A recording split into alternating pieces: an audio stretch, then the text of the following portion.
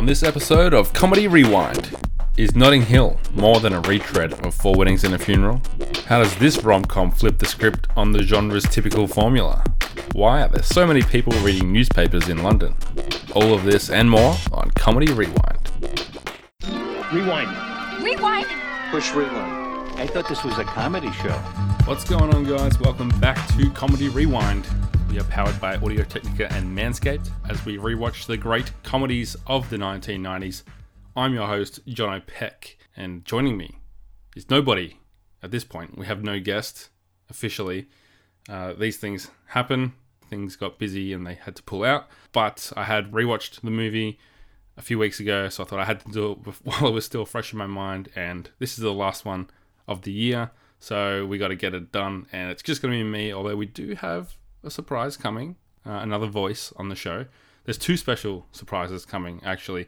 One's coming on social media in a week or so. The other is coming on this episode, and that is the guest appearance of my father, Ian Peck. Mr. Peck, retired newspaper editor and general manager, just happened to be visiting when I rewatched Notting Hill, and he just so happened to be visiting again when I sat down to record this. So I pulled him in for a few of the categories. Thought it'd be fun to bring him into the mix, see what he has to say about this movie. And that is a pre-recorded bit that's going to shove in a bit later. We are talking about Notting Hill. It's a 1999 rom-com. I may have mentioned it as a 1998 movie. I apologize for that, but we're doing things out of order here.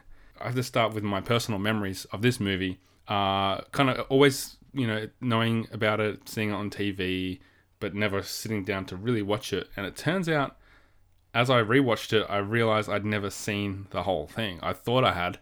I definitely thought I had seen it, but I hadn't.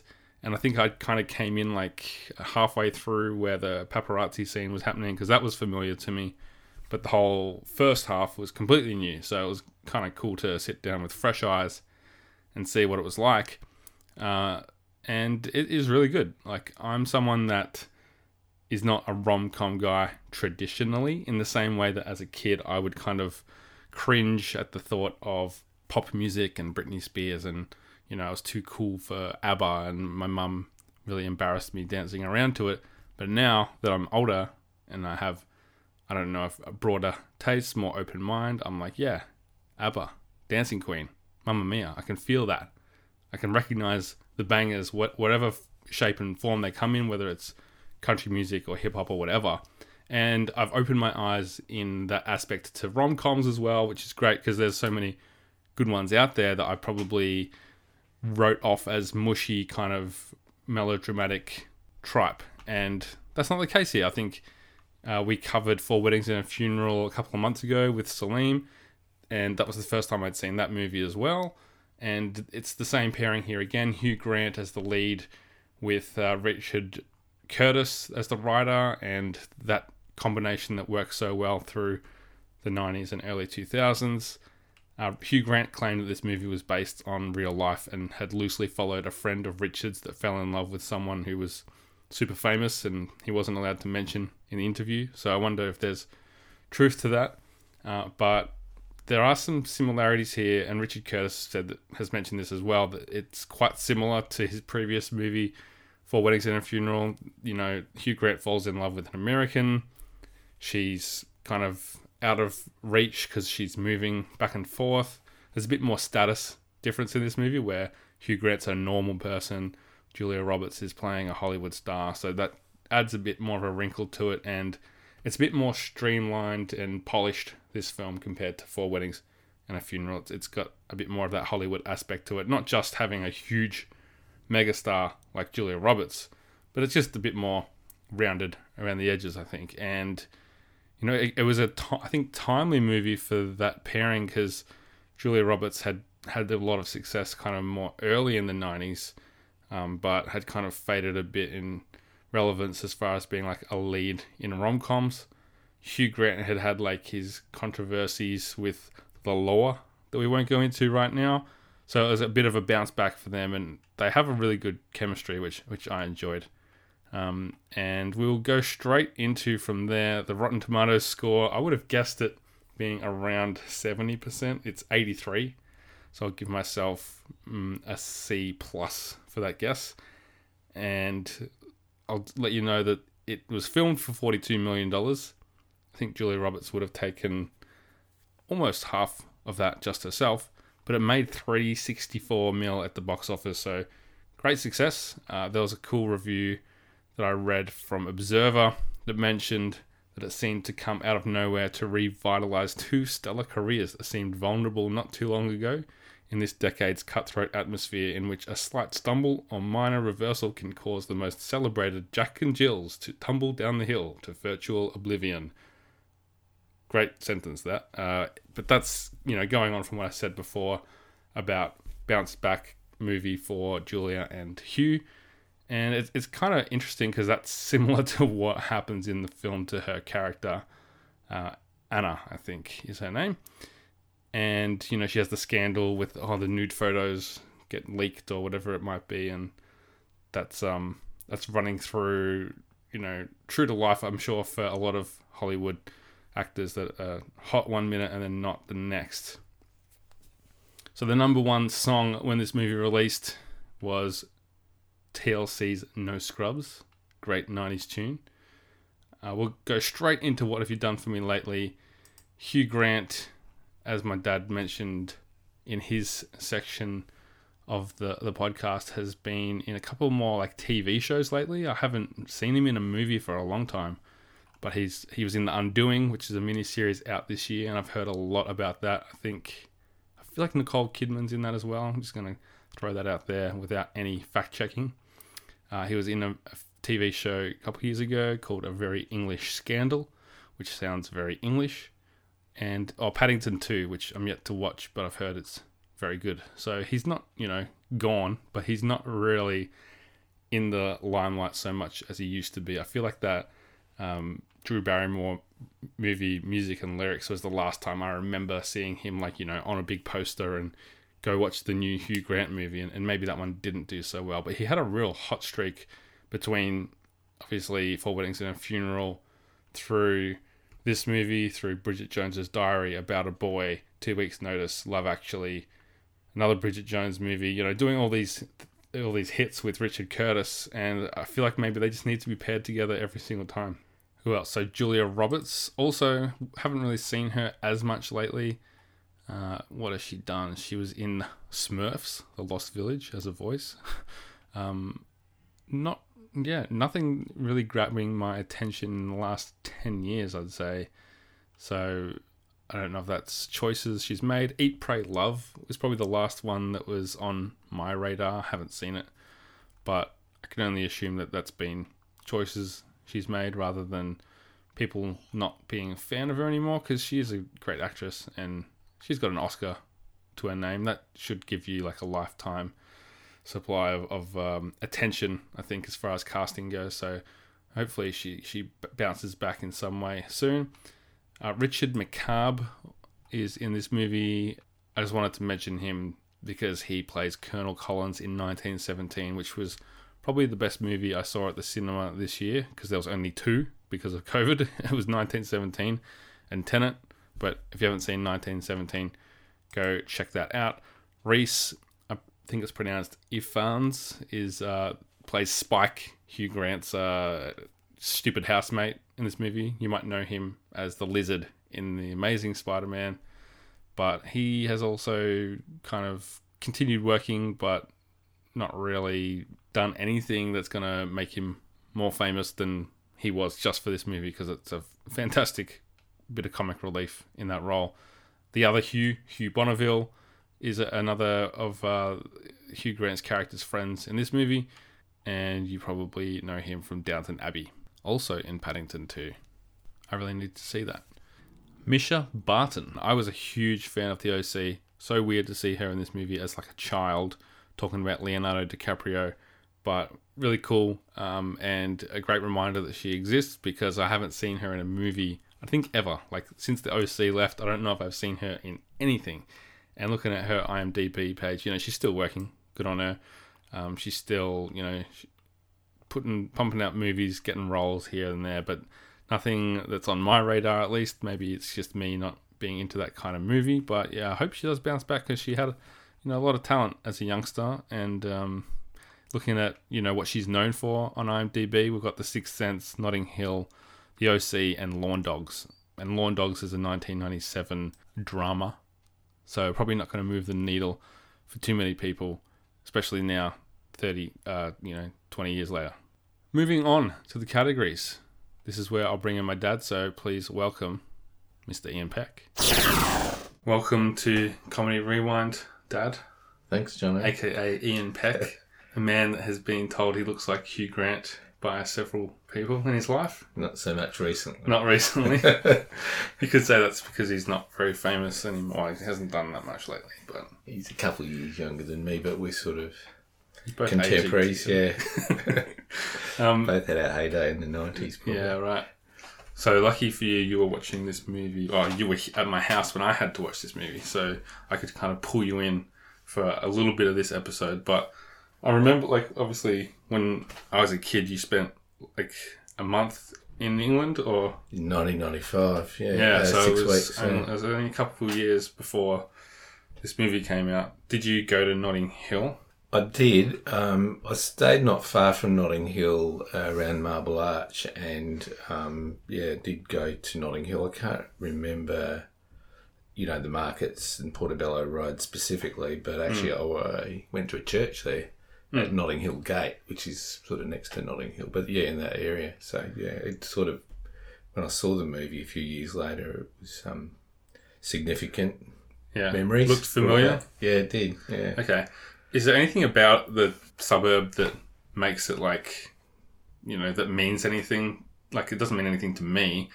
I guess it would be if you called a movie New Jersey or something. I kind of have an idea of what the vibe of that community is, but it's sort of that trendy kind of area, okay. I suppose, where people live. It's not far from the middle of London.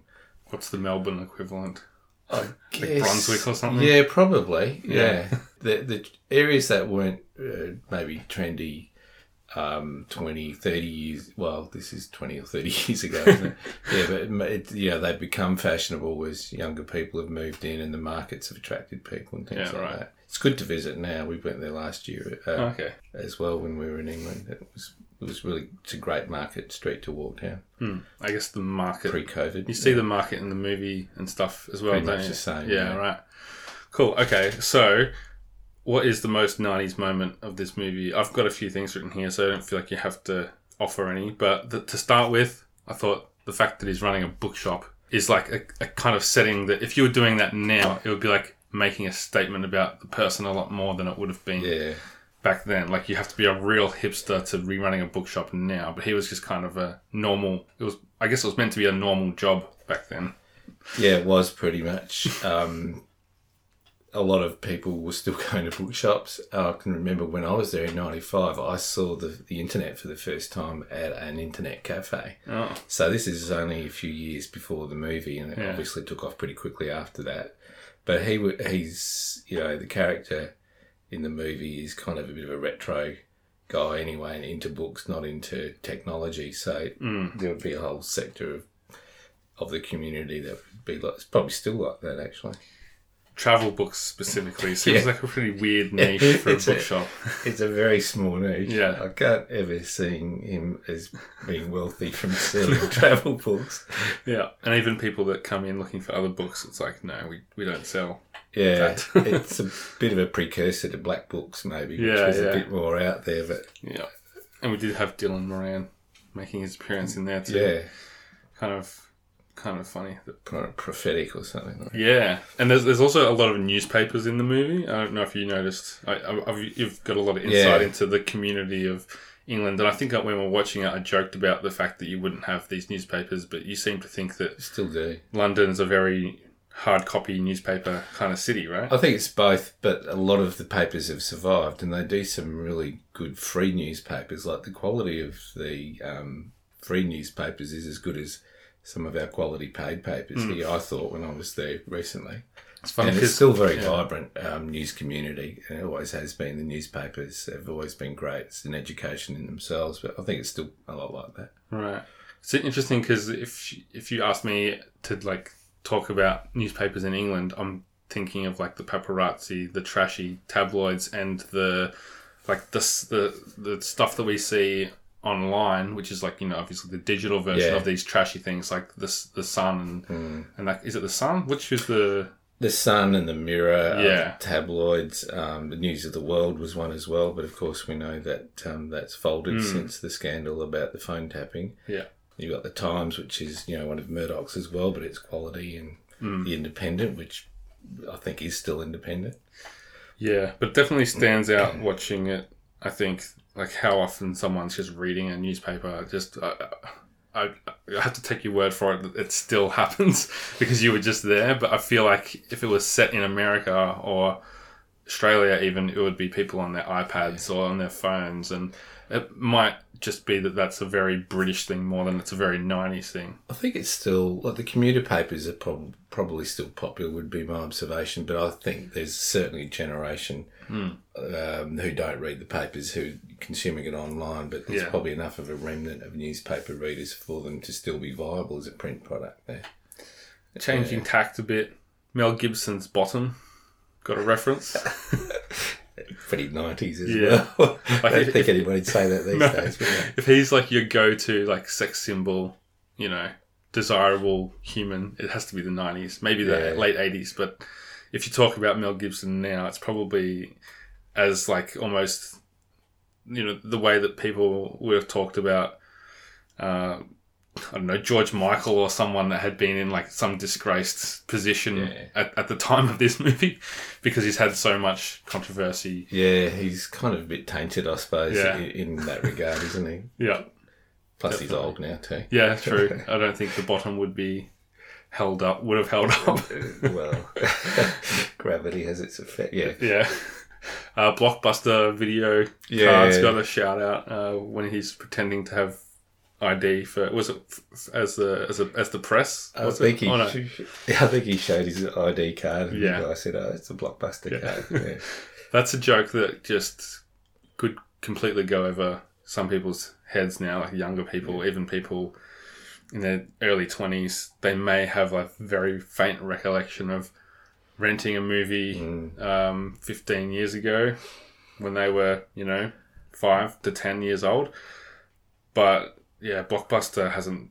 I think there's one or two or half a dozen left in USA, and as a novelty, perhaps. Yeah, and it's this thing that people like go on road trips to see it, and they walk around, and it's like going into like a pioneer village or something, and they just go, and they have all the new releases and stuff still.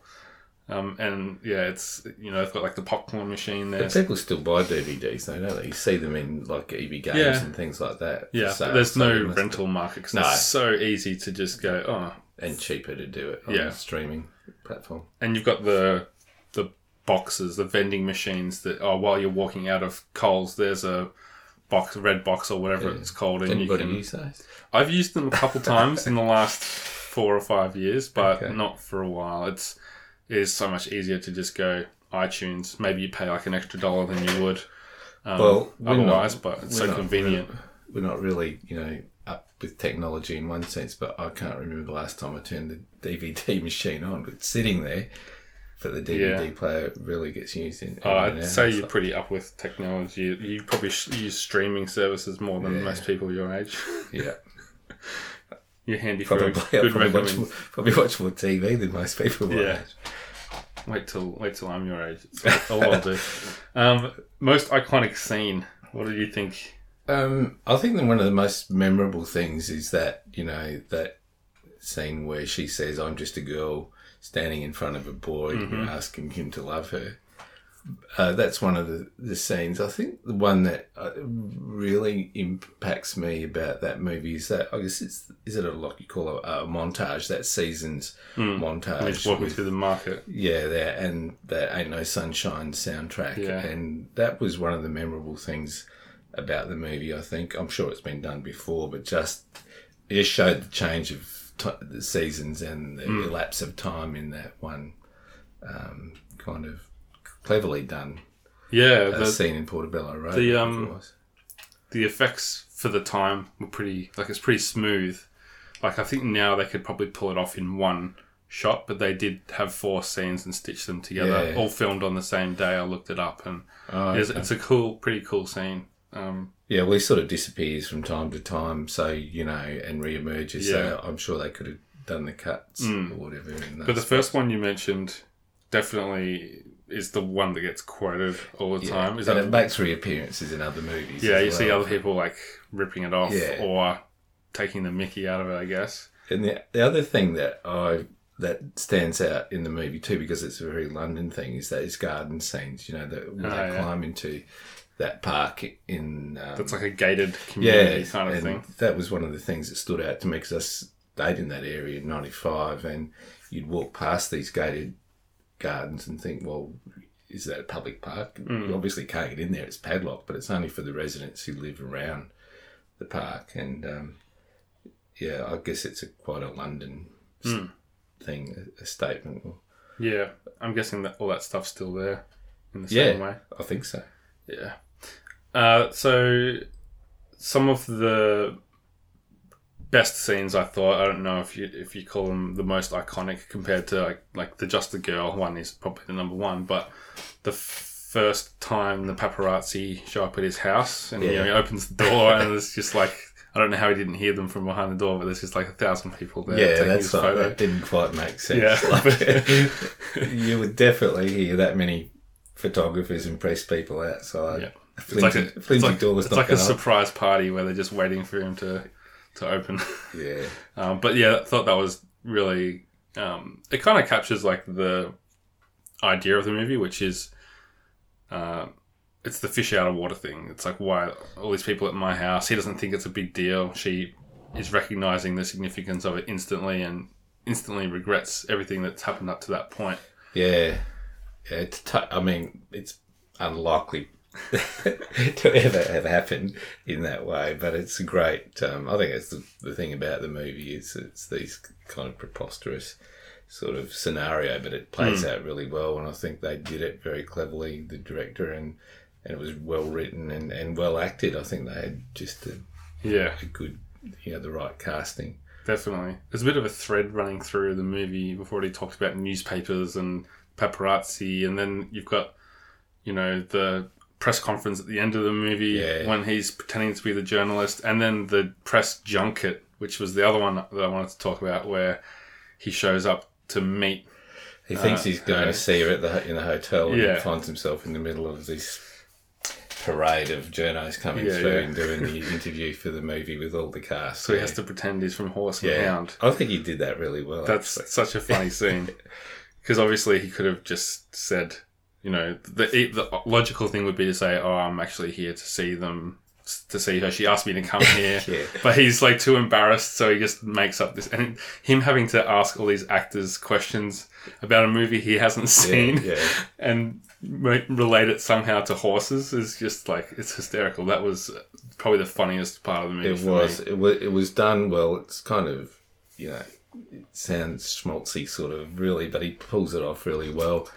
And I think it's the whole self-effacing kind of bumbling British humour that Hugh Grant exactly does what so he well. is, yeah. And I think I read someone say something about he and Richard Curtis having this really good relationship in terms of understanding where each other were coming from. Curtis understanding Hugh Grant's abilities and Hugh Grant understanding what Richard Curtis, the writer, was trying to get at. Yeah, occasionally you get those kinds of pairings in Hollywood of directors like Martin Scorsese loves using De Niro and Joe Pesci and those actors that he's had success with, and Tarantino loves using Samuel L. Jackson and different people like that, and you can see like when it works. I think Christian Bale's done a few movies with Christopher Nolan. Oh yeah, he'd like The Prestige and then the Batman movies, obviously. So yeah, it's good when you can find a pairing like that. Yeah, well, it works together well. I guess they've done others like Four Weddings and a few. That was them and Bridget Jones's Diary and Love Actually. Yeah, they're all him. Like, because often when I think of Richard Curtis, I think of Rowan Atkinson and that the TV comedy shows. pairing and in the early days. But the movies have been successful with Hugh Grant and Richard Curtis. They might need to team up again. You reckon? Well, they might need to, because I don't know what Hugh Grant's doing. Like, is he saw still him recently playing in one of those British political period dramas, playing a politician, an elderly politician. Yeah, right. And he was made up to look quite old. Like older than he actually is, and I thought he did it really well. I can't remember what the show's called. I will have mentioned it on this podcast by now, because I'm going to do what have you done for me lately, so all the listeners will know what he's been doing by this point. But anyway, right. What do you think from Notting Hill holds up the best?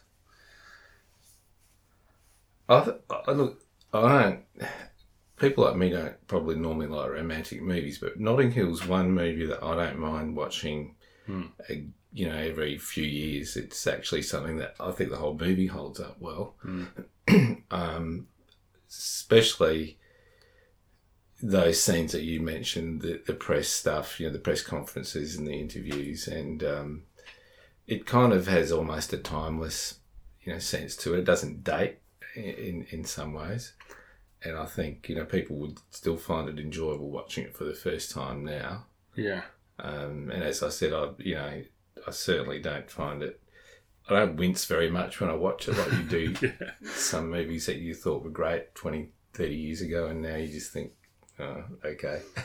Yeah, there's the 90s, like there's the age of these movies that makes it hard sometimes, but also we're talking about rom-coms specifically.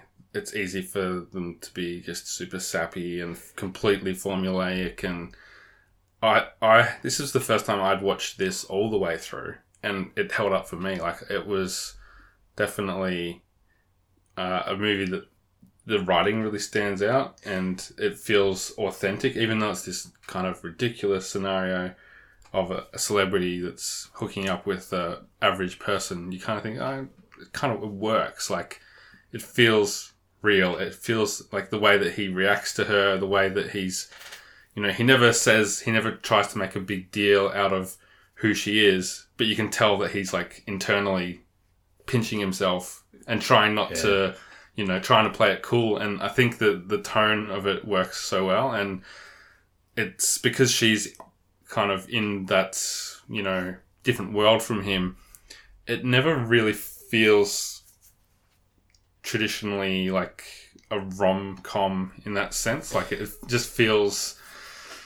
It feels a bit more fresh than the typical, like, a typical rom-com movie would be like there's a bit of flirtation at the start and then they hook up, and that does happen. Yeah. And then usually one of them like betrays the other one's trust somehow, and that kind of still happens in this movie, but it's flipped around where it's because she has this boyfriend that's a celebrity as well that you don't know about, and it's usually it's a bit of a gender swap where usually the guy screws up, or he was like dating her to get information, or he was dating her for a bet or some stupid thing, and then she has to forgive him at the end of the movie with some huge gesture. And they flip it around where, she comes back to him and has that iconic scene where she says, "I'm just a girl standing in front of a boy." Yeah. And that would usually be like the end of the movie. But then he goes, no. And then he has to have the realization that he's messed up and go after her. And I think, if push comes to shove, it probably is following that formula, but it feels like they've turned enough of the things upside down and reversed that it's got a bit more of a fresh go at it. I think it's the quality of the acting, the cast, that actually makes it work, and Hugh Grant is really good at doing this kind of stuff. It's him, like that's his character. He basically plays the same thing in every movie. True. And if you look at Four Weddings and a Funeral, it's the same thing as well. Like, if you were going to criticise it, that's what you're going to say. It's another movie where he falls in love with an American and she disappears and comes back. It's the slightly bumbling but charming British, self-effacing, as we said before, playing his own intelligence down or whatever, and it just works well for him. Because it's quite a ridiculous plot, really. But it actually works. You find yourself... I think it also works because you put yourself in his place as well.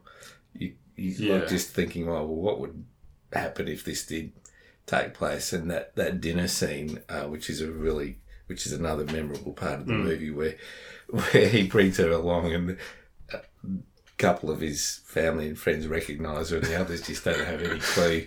Yeah. I think it's Hugh. Is it Hugh Bonneville? He's quite well known now. Plays the stockbroker in there because he's in Downton Abbey and all of these sorts of movies now. And I don't think would have seen him in a movie, or can't remember a movie I would have seen him in before this one. But those that dinner scene is actually quite iconic too, I think. It is. Yeah, that scene was another one that could have been in that most iconic, because that's kind of the first time you get to see the fun of this celebrity that doesn't belong in the situation she's in, and then you get to see him in situations that he doesn't belong in. So it's like not just one fish out of water, they're both in unique situations. And it's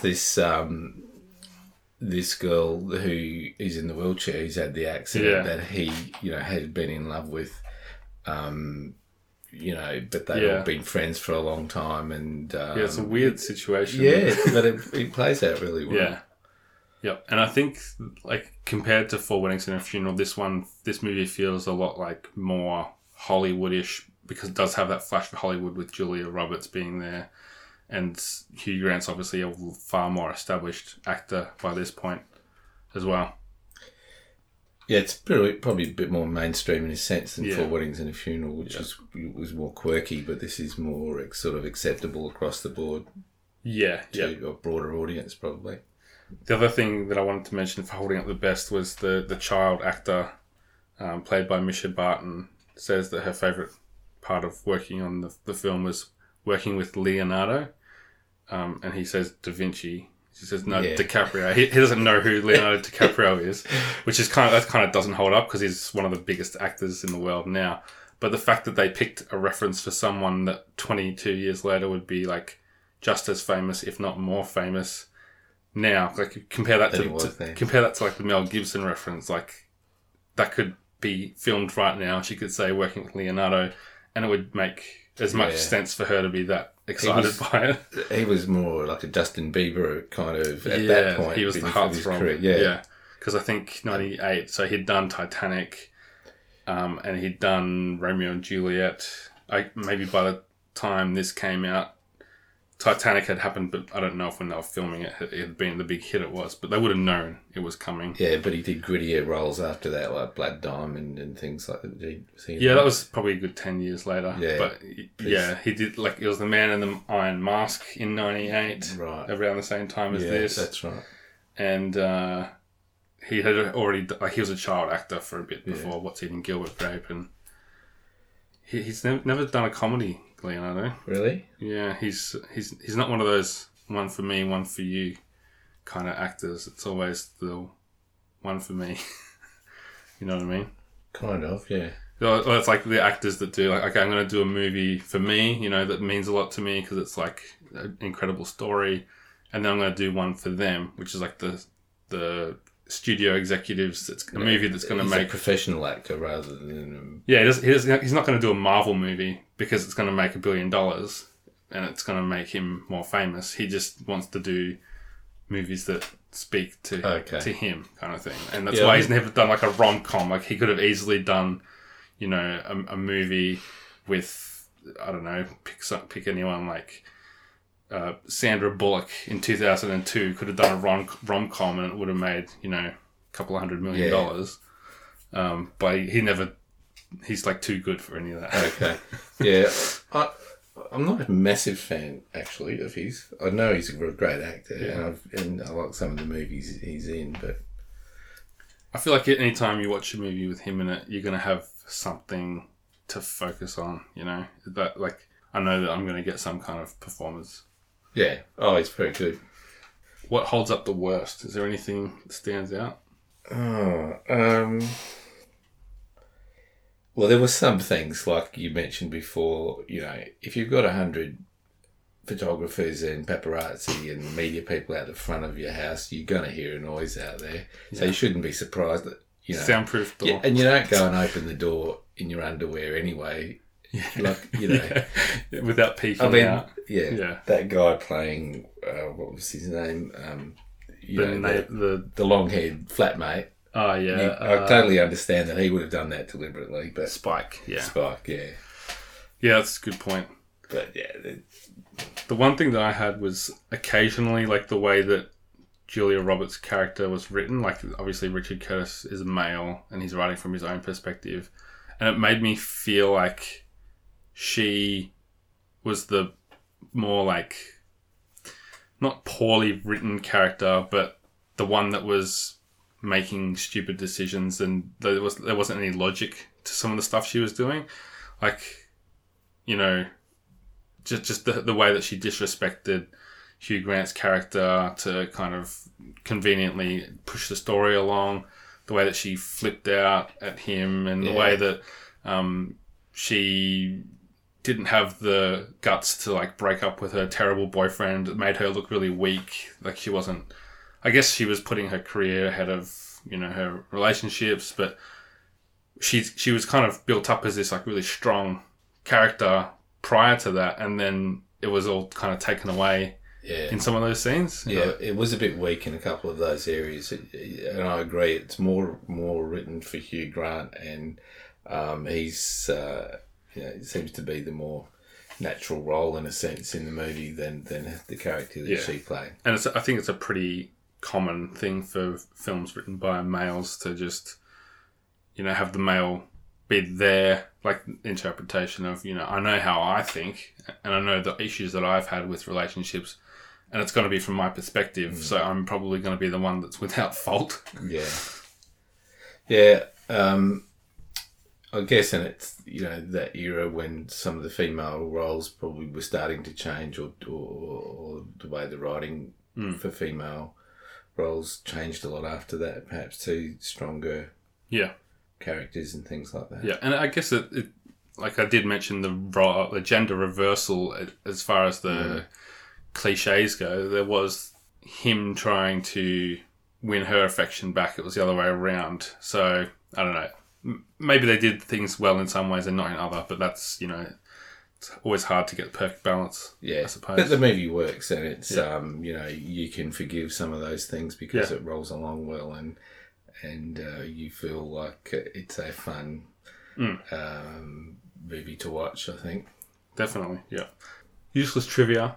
I'm going to read some of this to you, and then I'll let you go. The park bench that they used in the movie a couple of times, particularly, like, you know, the garden scene that you mentioned, but then at the end, they're sitting there, she's pregnant, they're together. It now lives in Queen's Garden in Perth. Really? Yeah. After filming, it was purchased at an auction as a romantic gift for a relationship that failed. And then a local Perth resident anonymously donated it to the city, and it's in a beautiful garden that's locked at night.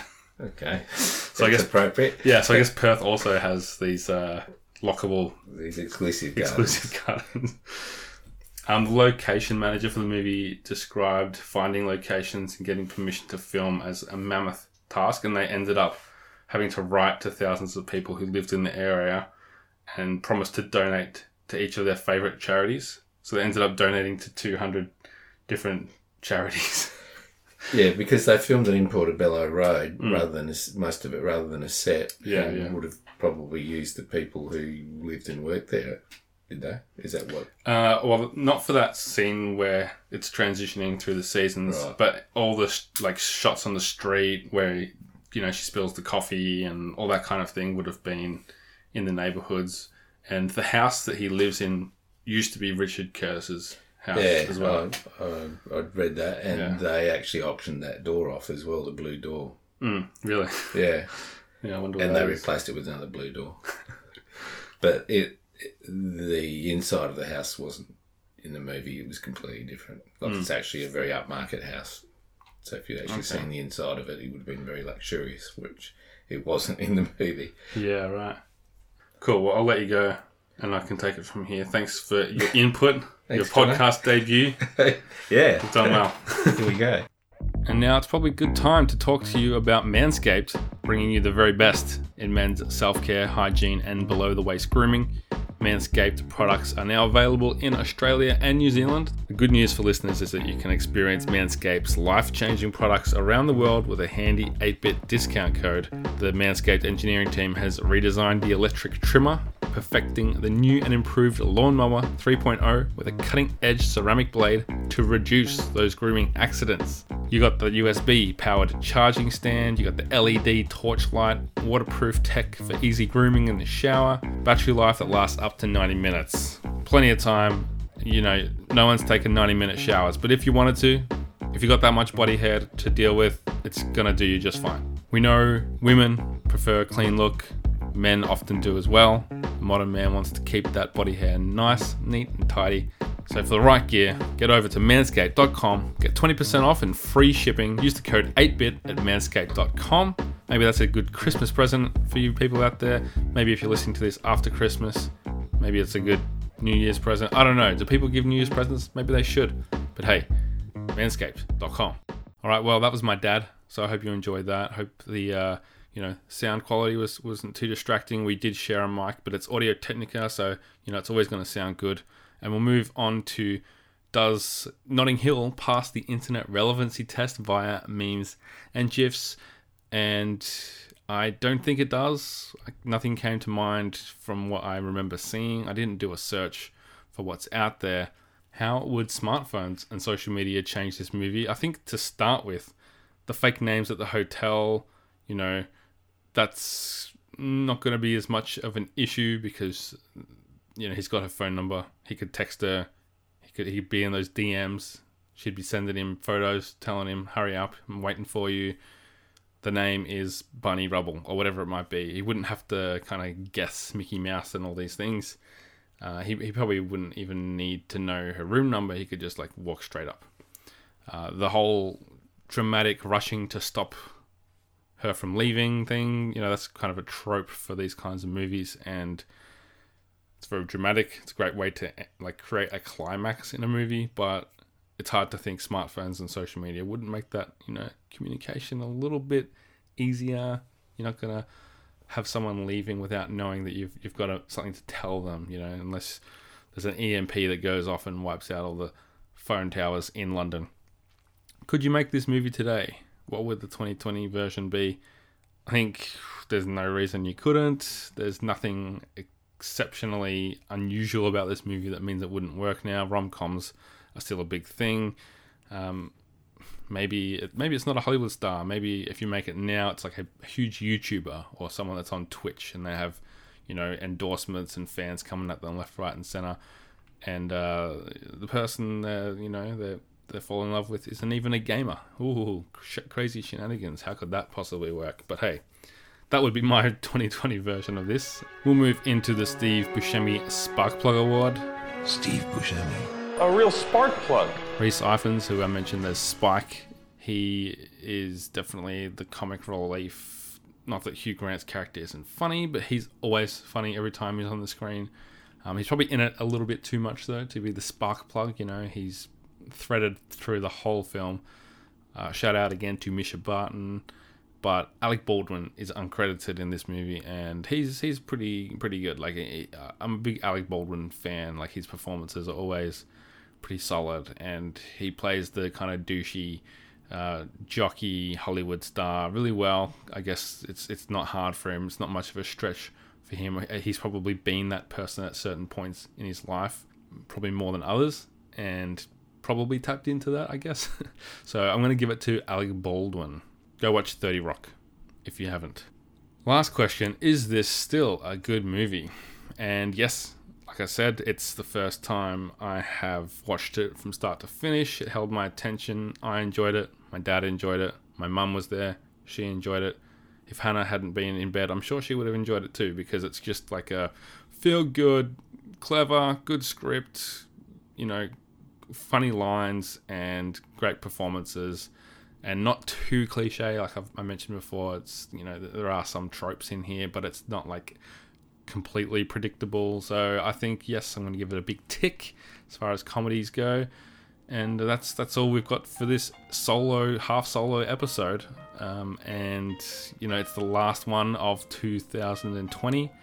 We made it. We have a special surprise coming up for the next episode, so stay tuned to the social medias for that. If you want to, see what's coming up in the future of this podcast, it's going to be something a bit different to what we've been doing, so I think you will enjoy it, and I promise it's not going to be me sitting here by myself talking to you like this episode has been.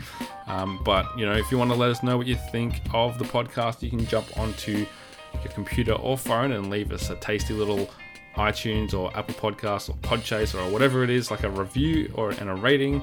5 stars is always good.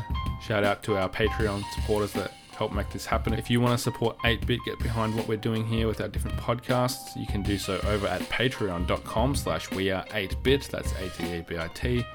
And you can catch me on socials at Jono himself. If you want to be a guest on the podcast, let me know, because I'm always looking for more voices. That's pretty much all I have to say. So have a great holiday season. Have a happy new year. Come back for more comedy discussions in the future, dear listeners. And thank you once again for joining us on Comedy Rewind. Be kind.